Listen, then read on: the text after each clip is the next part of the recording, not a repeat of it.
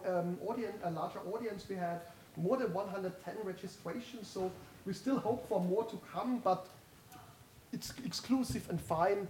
And it's really a very, very big pleasure for me to welcome Sim Sigurd here with us, who just recently has published a book on the topic of our event today. And we thought it's such an insightful, great book, and we have to get him here with us. And it's wonderful that you accepted our invitation, that you're here with us.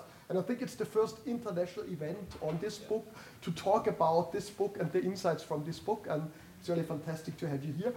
But Sim Sigurd, and I think that's what I want to emphasize, is not only writing about successful digital transformation leadership, but he himself is, I think, a wonderful case of a successful digital transformation leader. Just look up, I mean, your CV is so impressive. For more than 10 years, Sim Sigurd has led the digital government, digital policy area in Estonia, and we all know Estonia as the front runner, always at the top of all the rankings on digital government. He has been, for 5 years till very recently, the and so really at the center of the machinery of government driving digitalization. He also was the chairman of the OECD working group of senior officials on digitalization, so also a very international approach you have. And he was recognized by Apolitical as one of the 20 most influential people in digital government worldwide. So you're really a showcase of an exciting career in this field, and in your new position as managing partner of Digital Nation, you're also consulting now governments worldwide in Africa, in the Middle and Far East, also other continents, helping them to digitalize their societies, but also government. So it's really fantastic that you are here with us, and it's not the first time that Sim is with us. I mean, I already had Sim as a guest lecturer 8 years ago for a lecture, and the last event we had at the school before the Corona lockdown, and that was just 3 days before we had to close down everything, was also with Sim to talk with him about the next generation digital public services. Today we have a different topic, but it's really fantastic that you're back with us again. To the topic of today's role of leaders in driving digital transformation.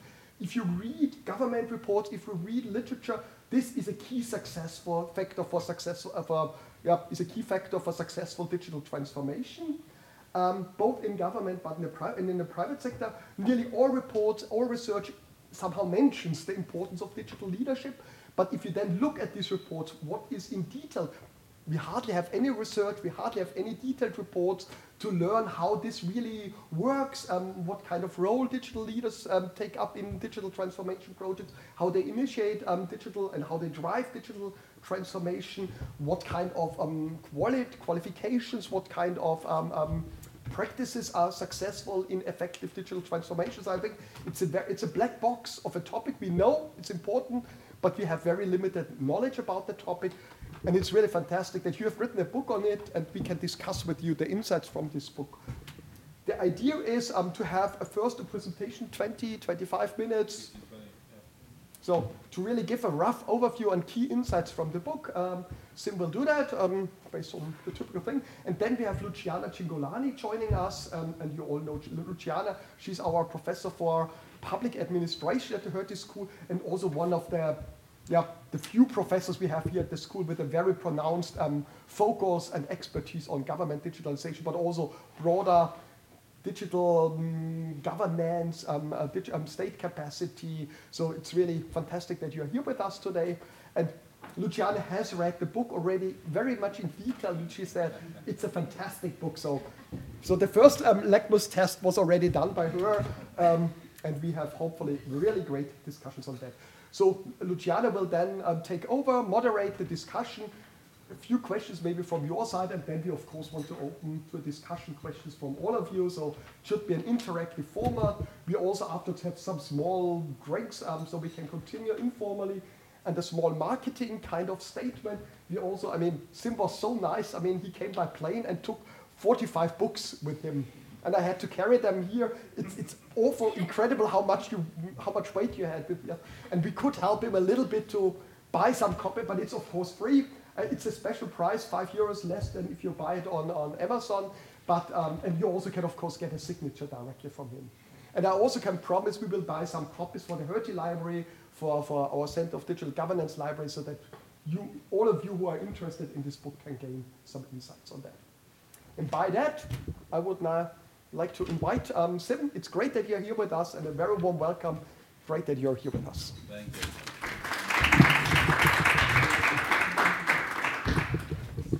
Well, indeed, I can't say no. You've heard the calls, right?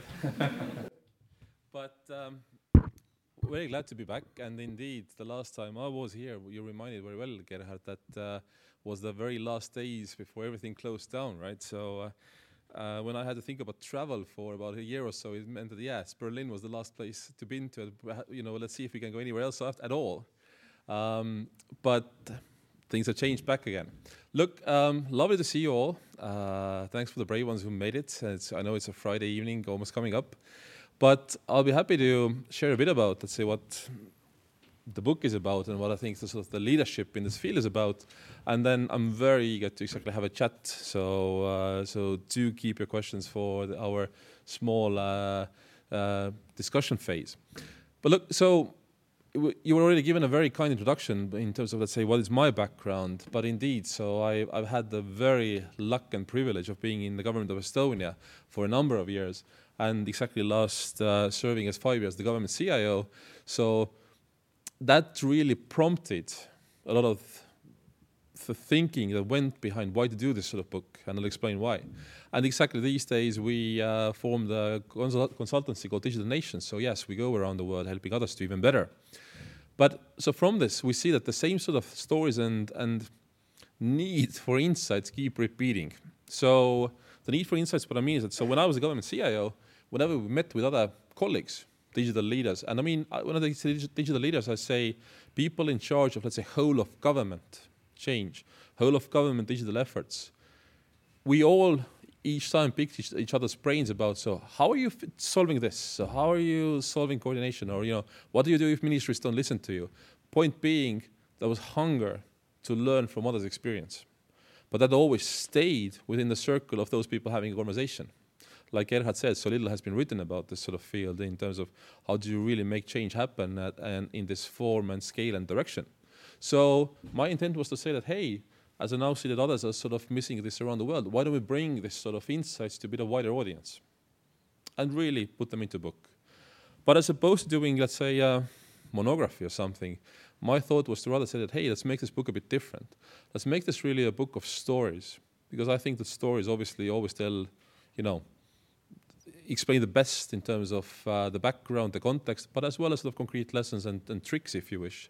So the book is a collection of 20 stories of experience of digital government leadership from what I consider to be, or whom I consider to be, 20 remarkable digital government leaders from around the world. Most are by now former, so meaning they have left the government roles or moved on to next government roles. But there was one criteria in terms of choosing those former peers, was to say that they may not be from governments that are considered, let's say, universally to be the most digital of them all, but in their time in office, with their teams, they made a significant step change in the digitalization and maturity of that government. So which means that, obviously, there's never no woman or man who does it all alone, but they've had some impact. So I was asked to say, hey, so what have been their sort of lessons, their insights, and as I said, tricks indeed, with hope that perhaps this collection of stories then also gives tricks for others to copy and paste from into their practice.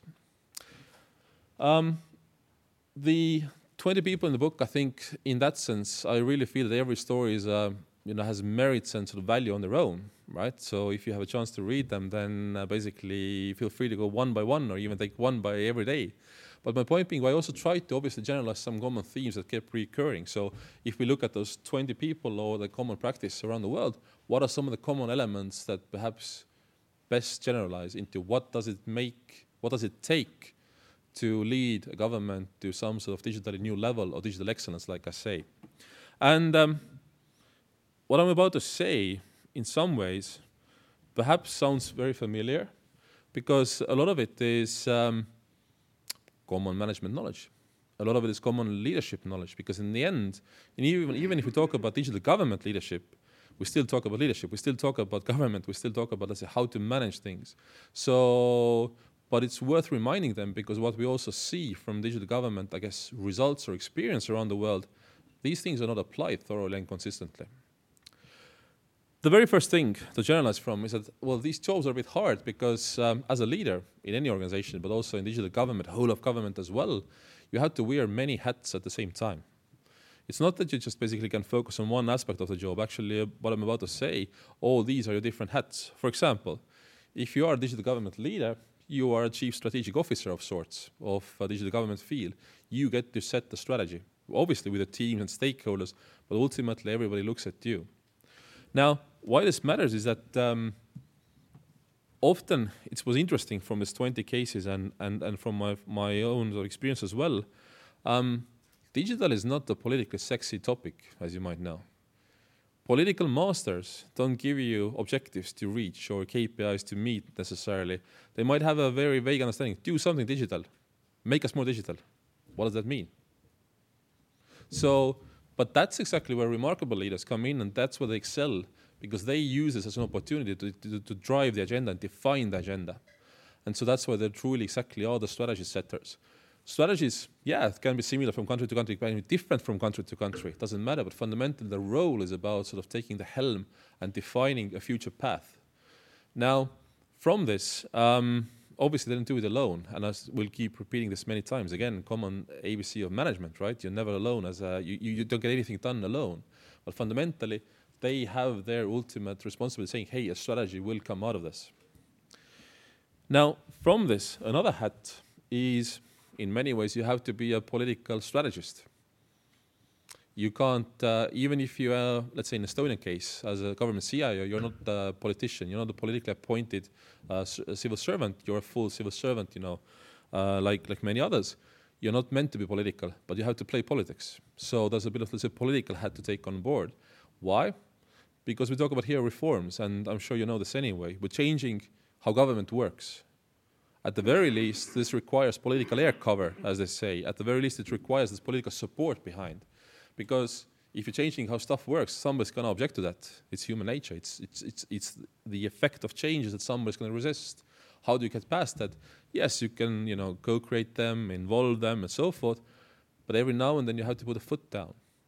Now, and some people, that even in this book, go in with a strong political cover like that. Others have to work for this. And they take this actually as a challenge to say, hey, let's figure out how to really get this and build this cover on top of from the Prime Minister, President, Digital Minister, whoever. So somehow political strategist or a political even sort of master is a part of the role and playing that politics around you without going into politics yourself. Another job, it's a networking job. Why? Because again, it's in the whole of government. Yes, you can do many things to build out new user experience, new solutions for the people yourself. But fundamentally, you have to shift the whole government to another place in the strategy you set out. Even if you have the political backing, even in the most non-democratic places, that doesn't still do the trick. You still have to get others on board, other agencies, other ministries, other ministers, or your colleagues and peers, other CIOs on board. What does it take? Well, if you ask somebody from Portugal, it takes a lot of lunches. If you ask somebody from Mexico, it takes a lot of parties. So whatever is the trick, in Estonia it takes a lot of saunas. Whatever is the method that gets you on the same board, but fundamentally investing conscious effort into building the links with your peers, building the networks of trust and relationship and collaboration with them is a big part of it. I think this is underestimated oftentimes, because fundamentally it doesn't come about yourself. We, as with all our relationships, we have to invest time into them, ourselves into them, consciously. So that's another hat, besides the strategy and everything we all got to do as if you want to be effective leaders. Another thing, besides networking and let's see, what are the ways to build political cover? A very good one, what I think all the 20 people, for example, in the book master, they are excellent communicators. And even in that sense, for their organizations, for the governments, they're often like chief communication officers even. They run the communications in terms of highlighting what is the progress, what is the strategy, what is the value that digital is delivering for the people there. What is the progress that they have made or the teams have made? Because what does that do? Well, first of all, it ensures that, yes, politicians stay behind you or come behind you. if they see that some value is being generated. But at the same time, it also ensures many other things. For example, we are all short of talent. We all need good people in our teams. How do you get that? You need to get the word around that it's cool to join you. You get stuff done if they join you. How do you get that word around? Communications. So another angle that you can't do without if you really want to have a large-scale impact. Communications effort has to be a conscious investment of time, money, yourself into that. As you can already see, so many hats to choose, so many things to put into TEI. Quite often, as you will see from the stories around the world, there's also challenges involved, and sometimes you fail. What was perhaps the most surprising thing from even talking to the peers is that how much burnout there can be. Because these people, if they come here and try to really take a government to the next level, knowing it's hard, they're conscious about this, but still it wears you out unless you manage yourself and for that, or unless you really come in with a focused mission saying, hey, we'll give it our best, our all in 3 years and then move on. But my point here is this, that unless you are ready for this, that the job is hard, the job of change is hard, then you would just basically already be out of breath at the first milepost, right? So somehow bringing that perspective in and sort of being, learning the tricks from others, how to keep yourself lasting in this game is more than useful. One very interesting tactic that some of the remarkable leaders choose, if they have hardships and the job is hard, hits them really, is that what keeps them straight at the end of the day is remembering the mission, why they joined in the first place. Even if the strategy was not given by the politicians, but usually all of us in this field go in to make a change for the people in the country, in the city, in the region, Bundesland, right? So that is why quite often you see when you go into digital agencies, you see really sort of the slogans around or your posters around saying, hey, look at the user and, focus on the user, stuff like that. It's to remind you that whatever hardship comes your way, ultimately, this is what keeps you sane and traveling in the right direction. If there's a choice between what projects to take, what brings more value to the user. So being truly user-centric, also in the mindset of a leader, is what in the end can mean so much more impact, because that keeps the direction of travel right. And also, funny enough, what we all tend to forget sometimes is that we are users ourselves. So what we see some of the remarkable leaders doing is that they sort of turn themselves the other way around, saying, hey, did I deliver myself value today as a citizen, right? Did our teams make my life better as well? We all use public services the same way, even if you're government CIO. So keeping this fresh in your mind helps you traveling the right way. And perhaps another thing that was very, not let's say like a aha effect or surprise to me, but I think very strongly comes out from the book, is that the best of us in this digital change field start working with their last day in office in mind from day one. So from day one, you think about, hey, so I have a limited time in this, even if you have an unlimited term. But fundamentally, how do I make stuff stay? How do I make the changes that we make remain in place even if I'm gone? It's especially prevalent, obviously, in the administrations, in the governance context, where your term is limited by fact. If you're tied to a presidency, and the presidency can have at most 2 terms, you have at most, 8 to 12 years in office, right? And you can be voted at the first post anyways. So you have perhaps 4 years of run. And 4 years, you got to then run. So they start immediately thinking about, so what is the culture to build in my team? What is a team to build? What are the processes to build? The governance to build into my country? What is the legislation perhaps to bring in to make some of the sort of changes stick and the new practices stick? They start thinking about this from day one, because that's a way, because lasting impact at the end is what we're after. And what's most interesting in this sense is that if they focus on the user, that often brings the biggest reward in terms of making stuff last.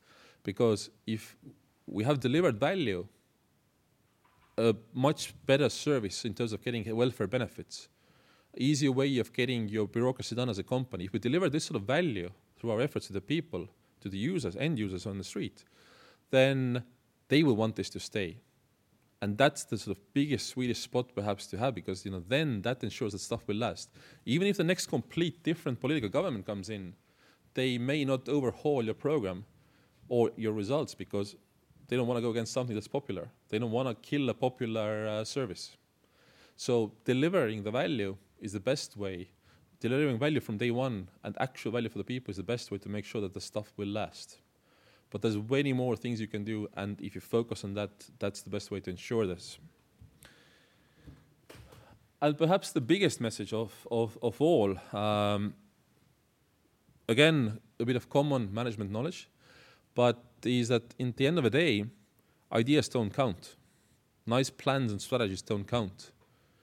If we deliver them, that counts. If we make them happen and implement them, that's what counts.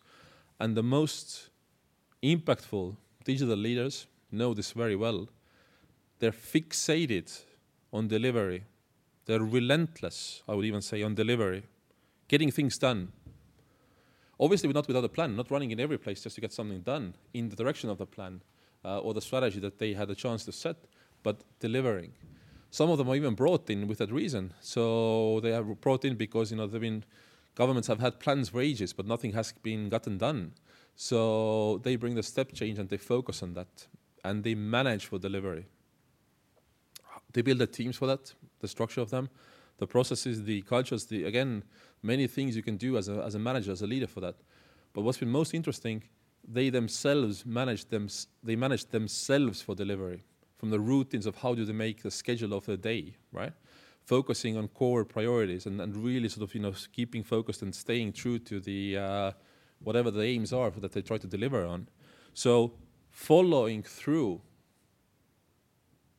and through that delivering is perhaps the most important trait that I think separates the people in the book or in our practice or anywhere. And the very final thing, this can sound an awful lot. And I said, it's a hard job. It's a hard job.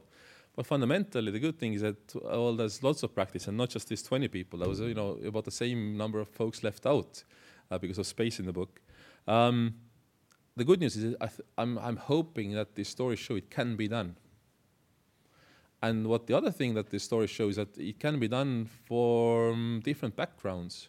So especially for those of you students here, right? So in the 20 people there's some lawyers, there's some entrepreneurs who've gone to the government, there's some people who have been technologists, there's somebody who's been a consultant. Doesn't matter what is the background. What has mattered is that they have all learned the different aspects of this role, perhaps sometimes even in office, right? An entrepreneur coming in, they acknowledge themselves that they've had to learn the inner workings of the government. How does the policy game really work out, for example? But they've been keen to learn and they've been able to learn this. So this is my point of saying that if you want to be effective as a digital government leader, to make change in government and make it more digital, it's possible, and is it in your hands? So some things you can learn in school, especially like Hurley. Some things you can learn in the jobs you do, but if you keep learning, it's doable. So I will really end my opening sort of remarks here. That's like a teaser. Like I said, it's like a generalizing teaser into the many awesome stories here. A lot of my own practice reflects that, and we can talk about that angle as well, obviously, in the discussion phase. But thank you really for listening for now. And as I said, looking forward to many questions in the next stage. And Luciana, the chat with you. Thank you. And I should just do one thing, perhaps. So Gerhard had mentioned that some books will be in the library, but I'm leaving at least one book to the Hertie Library already. So I'm leaving it in your hands, Gerhard. Danke. With your signature.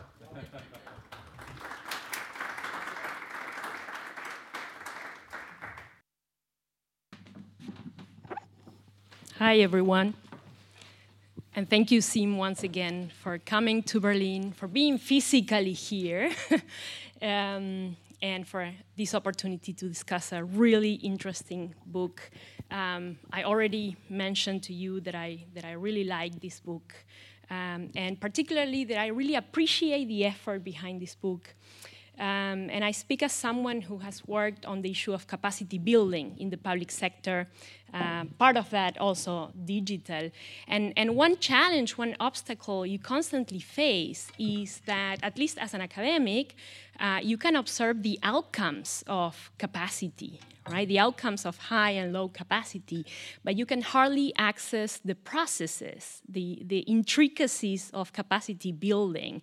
I think this book could be called The Intricacies of Digital Capacity Building, and it would totally deliver on its promise, although it would attract less people probably. But I really like it for those reasons, and here you give us a direct entrance to these processes. It's a bit like you invite us to the kitchen of digital government, and you do that in a remarkable way, where the leaders that you interview just open up, and they are very candid, and they talk about success and all the great things they've done, but they also talk about vulnerabilities and weak spots and failures, and as you well know, we don't document those things so much. We don't learn from the things that went wrong. We only read the case studies and the best practices and so forth. So there's great value to that. And on top of that, you have this comparative scope. I don't think you meant to write a comparative book, but it's a book on comparative public administration, and we don't have many of those. So also a reason to praise this, and it's from this variation that we learn. Right? Not from the, as I said, best practice. Sometimes you don't know what to do with that.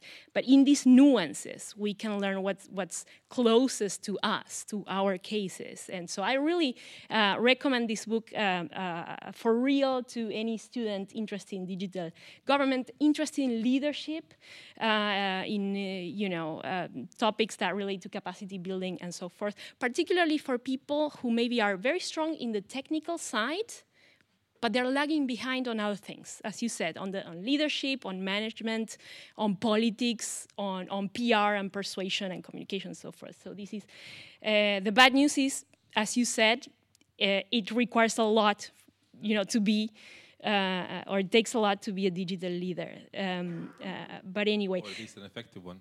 Exactly, or at least an excellent one, as in the title here. I'd like to get the conversation started, and then we'll open up for more questions. One thing that comes across from the stories is that I think in most cases, some of these leaders take the narrative of a crusader. Somebody who arrives and who has a fuzzy mission. And it's not that they're alone, and you make that very clear. But the crusader part comes with all this convincing, as you said it also in the presentation. So it takes so much convincing, constantly. And perhaps one question for you from your experience and from the interviews, what is most critical to this convincing? Well, first of all, I think you said the nicest possible review ever, so thank you. But it's an interesting comparison. I think whether somebody thinks of themselves and sort of, their teams, their effort as a crusade effort, right? I think it obviously also goes down to, yes, a bit of comparative public administration, like you say. That's what are the conditions and in a particular country. But secondly, it also comes down to what's the context that they go in and come in, right? Well, how bad has it been before? And I mean, some of them, and it also might obviously be like a personality trait, like they like a few fights. So there's also a few people like that. But my point being that, I mean, if the issue is, all right. Thank you. If the issue is that they've had to really make a very significant step, it might be me. Let's see. If they really have to make like a noticeable step change, I can speak loud enough. Hello. I think this one is more stable. Let's see. All right. Then the more they actually adopt the crusade mindset themselves, right? Because I think that's also a way to mobilize themselves and mobilize the team and for the effort and stuff like that. So what's the most convincing part? I think that is really the reason why the leaders start focusing on delivery from day one. Yes, there's a bit of focus that, hey, look, I mean, I want to get stuff done. We all go to have an impact. But second, it's also that the thing that convinces the most anyone is that when they see that you really, first of all, can do these things that you're talking about. So it's one thing to say, hey, government, be more agile now, right? But if you are breathing it, living it, you show that it brings a different and better result. That tells a much better story. That's the most convincing thing, right? Secondly, they start focusing on delivery because, again, that's a way to get to others behind you. And I mean, Crusade was also like, a mass effort, not just a team somewhere running in the hills. You need the public behind you, need the politicians, you need the rest of government ultimately behind you. And the third thing, why they focus on delivery for the convincing part, is that at the end of the day, they need to keep a belief of that in themselves as well, right? If I play with the analogy of Crusade, it's built on believing. And they have to convince themselves that we can actually make a change, that our team can make a change, that the people who have joined the leader to make a change, that they see the visible results of that. So perhaps going a bit too philosophical, but my point being that exactly delivery is what makes the rest of it possible and gets the momentum going, and then the rest becomes so much easier. And that is why these leaders are fixated on that from the beginning. Getting stuff done. This reminds me of the point that success builds institutions instead of institutions building success. It's kind of a... Okay, I have more questions, but I think it's better if we open up first. Let's see if somebody from the public would like to... Yes, please. Awesome. Thank you.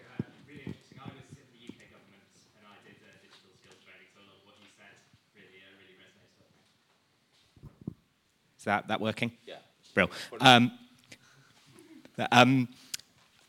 I wanted to follow up on your point about background at the end. I know in the UK government, the model is often you move good civil servants and civil service leaders from department to department, so from health to immigration to the economy, back to health, etc., almost sort of irrespective of what those departments are. So I was wondering if you are having someone coming into digital leadership from, say, health or immigration or economics, what would you say to them that is specific about digital that they may not have encountered before, or what specific background could they bring that maybe means they're a better leader there than they would have been in health, immigration, the economy, somewhere else? Well, first of all, so my own focus very much, and also the stories here are about, let's say, how do you lead stuff on exactly like horizontally on the whole of government level, right? So in that sense, the people here perhaps are not that much moved between departments, but rather, let's say, sectors more widely and so forth. So that has changes even bigger, and this is the reason why starting the answer this way is to say that, I mean, there you learn the whole new context, but the core of change and the core of what does digital change mean or digital transformation mean is still the same. I think so if you take it to the departmental level, right, and so rotation happening like that, if you look into any number of governments, my own included in the past, if you've gotten the exposure and experiences of the right tools and methods in one place, there's nothing stopping you replicating them in another, right? So from that point of view, health or education, sorry to say, yes, obviously, different service, but fundamentally the fact of how do you do change, the process of managing that is the same, pretty much. So my point being that I think in that sense the rotation can be actually rather rewarding, right? And I think that is also the reason why, let's say in Estonian government at least, if you can offer that commentary, we value a lot of rotation and flow back and forth between the sectors. For us, that's perhaps less from department to department, and more that's saying, hey, you can come from private sector to become a government CIO, go back, whatever like that. So, and that's for the same reasons, because you bring the practice of how to do stuff, even if the what you're doing is different.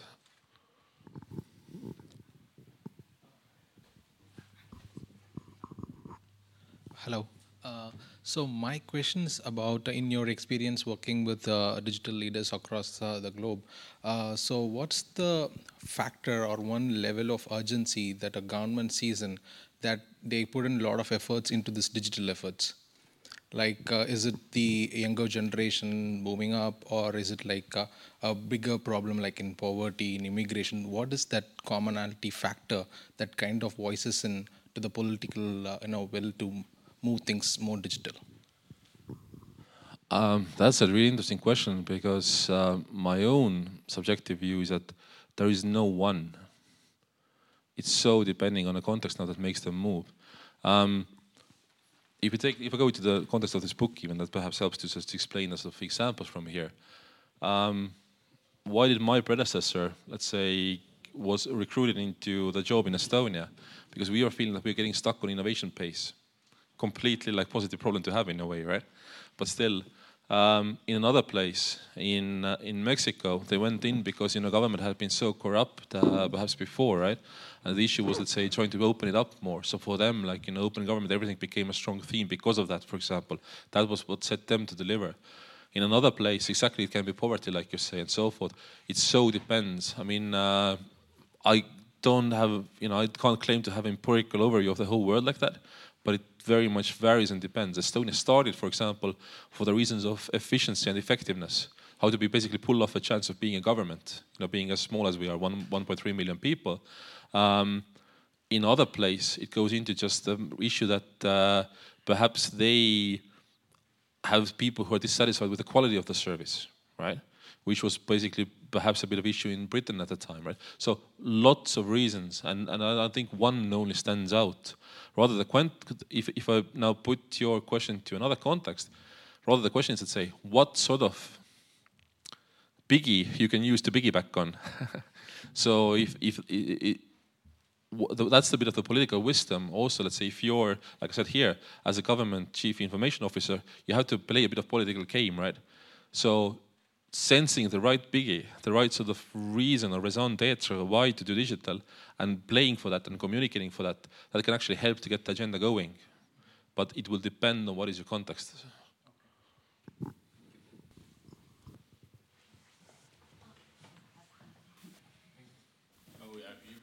Okay, sorry.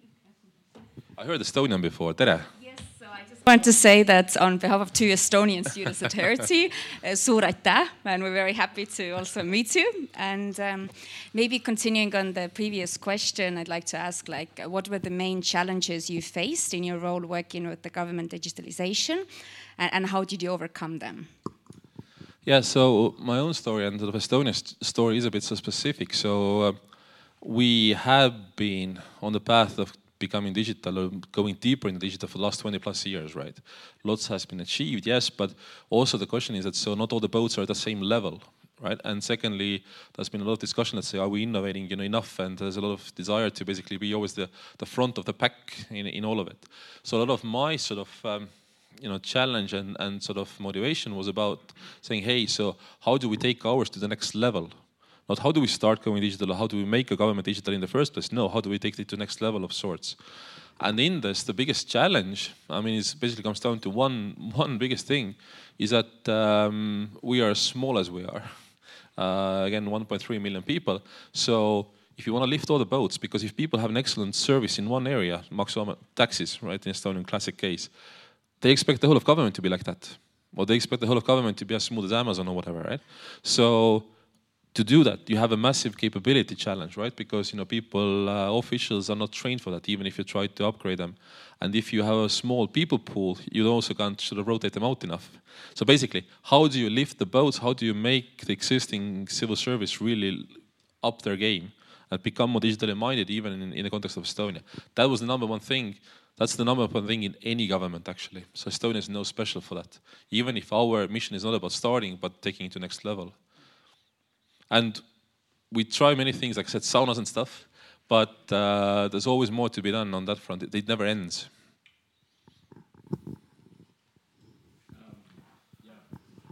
Work?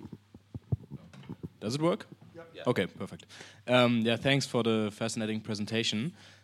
My question is actually, I would say, quite concrete. I'm not sure with how familiar you are with the German context, but yeah, obviously there has been a new action plan released, and I think most experts agree that it's quite underwhelming. And there was a big discussion, when the new government formed, whether there should be a own ministry, digital ministry, and they decided against it, and it's now with traffic and mobility. And I was wondering whether is there like a certain institutional setup that you would recommend after, or that you maybe lobby for as a consultant, and whether it makes sense to have an individual ministry dedicated to that task? So I know a bit about German context, especially through the years, but institutions don't just come in the form of organizational structures or agencies or ministries, right? Institutions are also processes, laws, mandates, whatever, right? And this is my point of, in a complicated way of saying, and also in my consultant work now, it doesn't matter. I mean, Deng Xiaoping, some of you know, right? Chinese sort of head of state, at some point famously said, doesn't matter if the cat is white or black as long as it catches mice. It's a bit of the same. Doesn't matter if it's one ministry or another, under prime minister, president, different line ministries. Matters what's their mandate, what is the toolbox, what is the power, what is the sort of playground that they have to really steer the game, and sometimes also force upon a bit of change on others as well, right? So that's the toolbox, that's the institutional setting that needs to be in place. The mandate, the sort of resources, the pool for that. You can place it in different places. In Estonia, it's part of Ministry of Economic Affairs, one line ministry among many. We don't have a special digital ministry. Some people argue we should, but fundamentally, there's an outfit that has at least a big portion of that mandate that needs to be there, right? In other countries, if you need to kickstart things from scratch, yes, you might need to carve out a special team with that mandate. So that, again, the context will determine, but fundamentally, it's more about saying who runs the show, who coordinates the show. That best be in place with strong enough mandate, because without that, things will fall into different pieces and apart, especially, and now that's a comment on Germany, especially if there's too much money. If there's little money, that helps because that makes others play with each other. If there's too much money, you run in very many different directions. But so yeah, this is more about saying that, hey, choose one and give them then the really sort of the strength to do the job.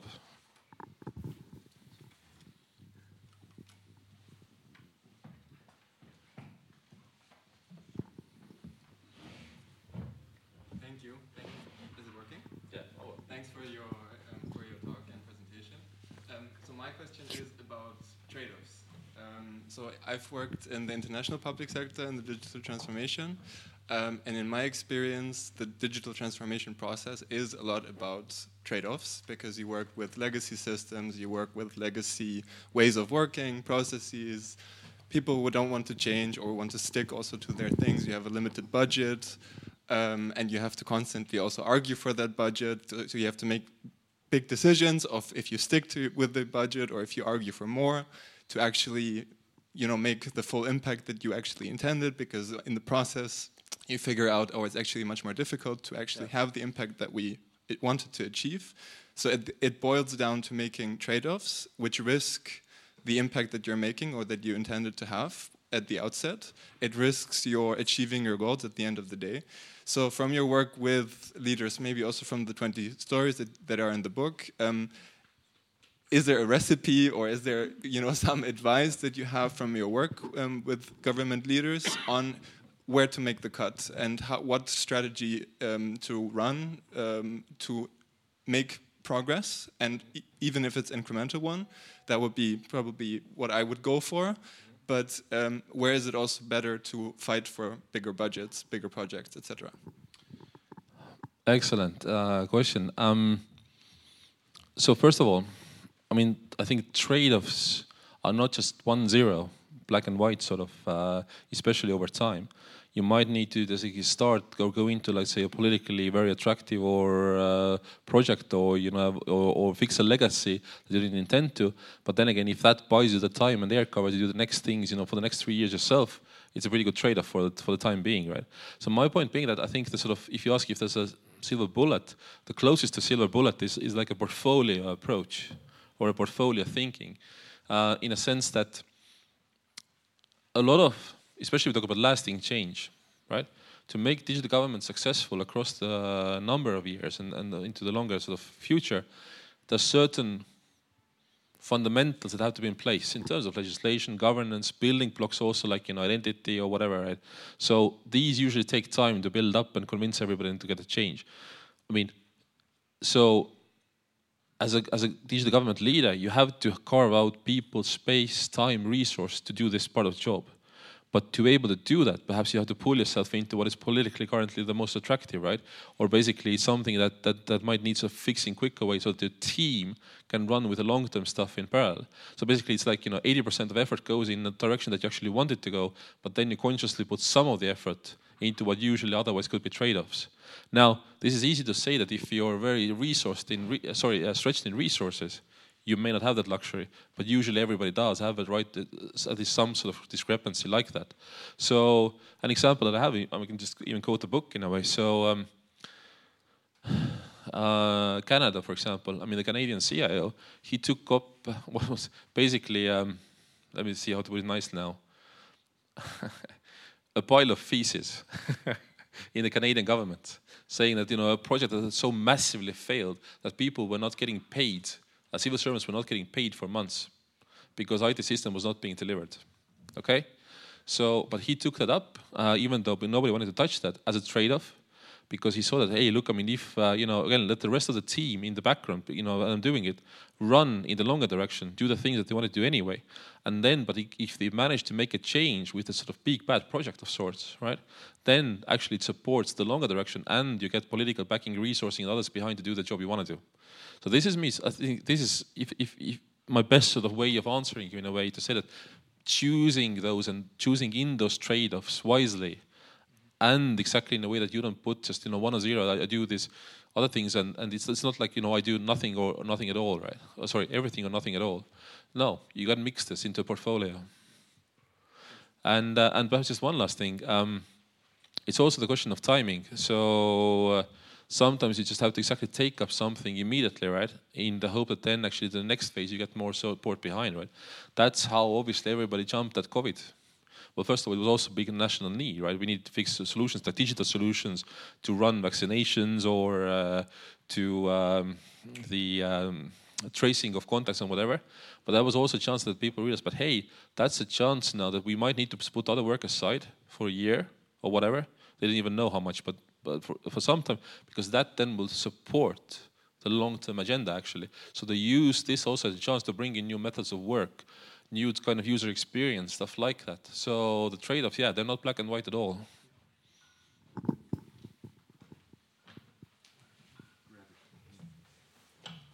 Thank you very much. This is on, yeah? Yeah. Very good. It's funny, you can't really hear it when you speak yourself. Yeah, well, it's a small room too, so yeah. So I was wondering, so I was working with the German government on OZG, like the German law, kind of digitize our services, and kind of saying, oh, we want by the end of 2022 digitize those 575 services, and our approach was to say, okay, let's just kind of run with it, and let's like implement the first digital services, and then the idea was to kind of play that back to like the political arena, and ideally adapt laws, adapt rules, develop standards, and that really failed miserably, right? So like we had all these ideas, and then just this feedback cycle didn't really work. So and you mentioned for a leader they need to connect like what they learn with like the lawmakers. So what would be your guidance on how to ensure that feedback cycle really works and doesn't fall apart? Well, this is not going to be a comment in Germany now. I don't know enough about that as a context, but. Look, I think the best sort of shot, the best sort of experience out there, and it doesn't always succeed at all, right? Is what is the buzzword co-creation, right? So I mean that's usually if you manage to bring the lawyers, the legal lawmakers, sort of on the board with a change yourself from day one, that's the best shot of making this feedback loop happen. Then you don't need to talk about feedback loop. Then it's immediate, right? You're immediately actually just like living and breathing the same sort of to-be version, right? Not feeding it back somehow to the legal process. Now, it's easier said than done because obviously they also need to be involved, right? So it takes two to tango, right? So they also have to play with you in that sense. If that sort of struggle is there, then it goes to politics. And that's again the claim of politics. Is there a way to basically make them at least sort of be on board or at least tolerate you or come on board like that, right? Again, depends on the country if and how it's doable, right? So these are some of the things to start with, but it again so depends on what can you realistically pull off, how bad is the context, and I mean you talked about comparative public administration. What was one very interesting detail for me was to say that like a general tendency of public administration to be cooperative or not competitive and cooperative, that also determines very much what sort of instruments you have to play or what sort of networking stuff you have to do for that. So in your case, if the general culture is to be competitive against everyone, right, not let the other agencies do the stuff, it's so much harder. And it's a different sort of toolbox you have to bring to really make this, or even to get them to co-create with you, right? As opposed to if it's cooperative in nature, much more easier. So I'm giving a vague answer, But again, there's at least sort of, let's say, things you can start trying out with in a way, but it depends on your context.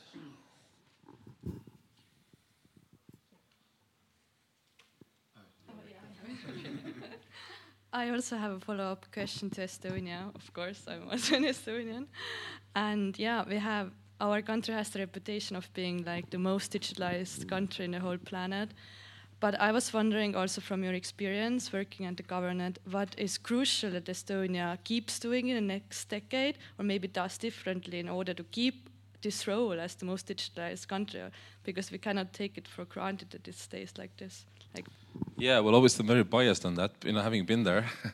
But look, I think for us, for countries like Estonia, let's generalize it a bit, right?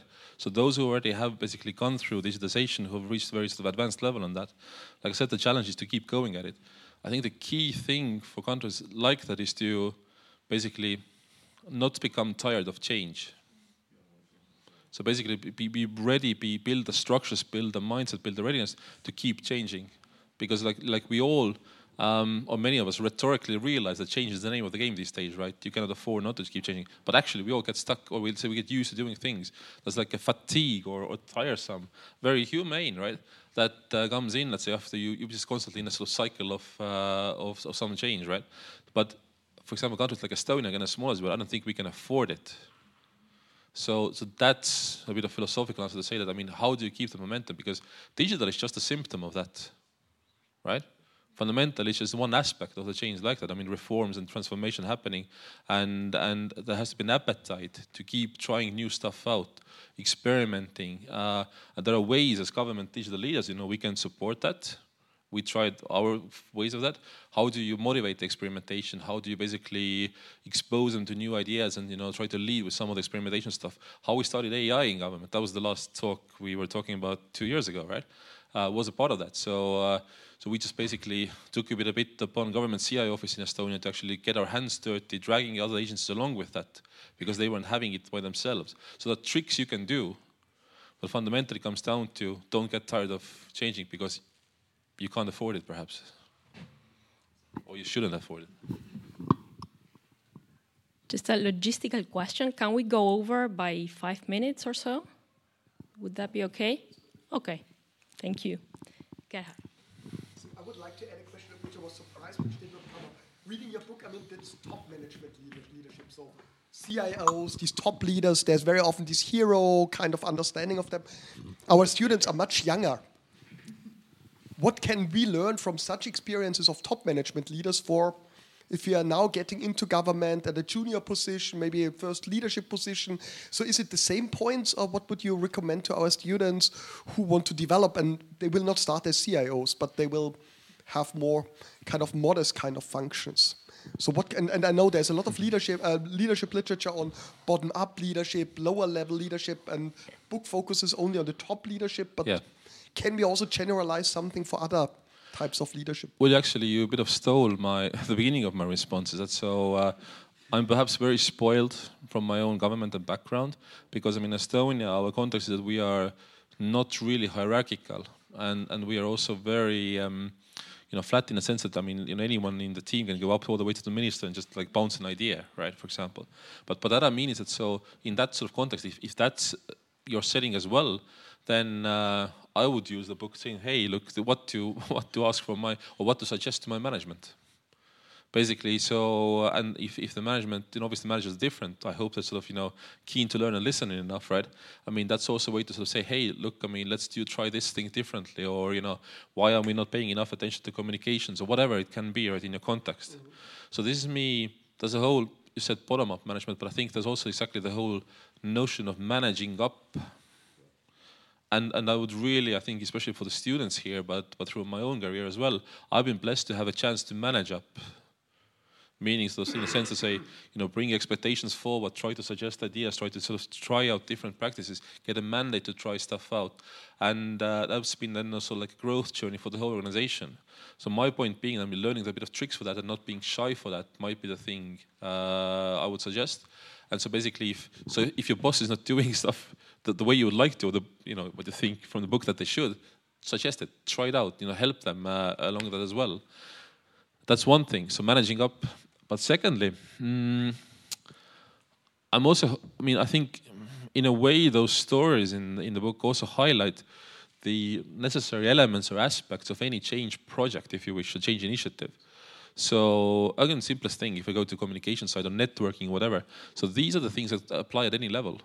Whether you're trying to do whole of government change at once or concrete sort of initiative in a particular department, right? So at least you can take so what were the elements that worked, or what are the necessary elements that had to be in place like a Lego, right? And then sort of try to replicate that in your context. Especially because I think a lot of us, at least the active ones, we end up as sort of leaders, even in our small roles. If you're a project leader, you're also a leader. So in that sense, you can copy quite a bit. But managing up. I have a short follow-up question. Sorry, maybe we can collect there are 3 more questions, so let's collect them. And I'll have a quick one. Thank you. I was actually just in Estonia last week with a student group and on a trip that we organized together with the Center for Digital Governance. And as you just mentioned, so what we learned there is, a lot of delegations come to Estonia to learn how, like from your legacy basically, and how they can implement the same things in their country, which obviously doesn't just work to sort of paste and copy and paste things. But what I was wondering, because you spoke to all these leaders, how did they learn from each other? Like, did that play a role at all, sort of peer support, or how did they interact with each other? Okay, so that's one.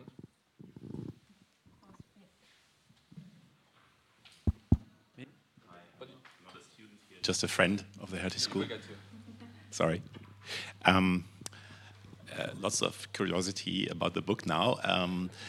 In terms of user orientation, for this audience, which of the 20 stories do you recommend as bedtime reading for tonight, and why? The epilogue that I wrote. The only piece I wrote. Hi, thank you for the talk.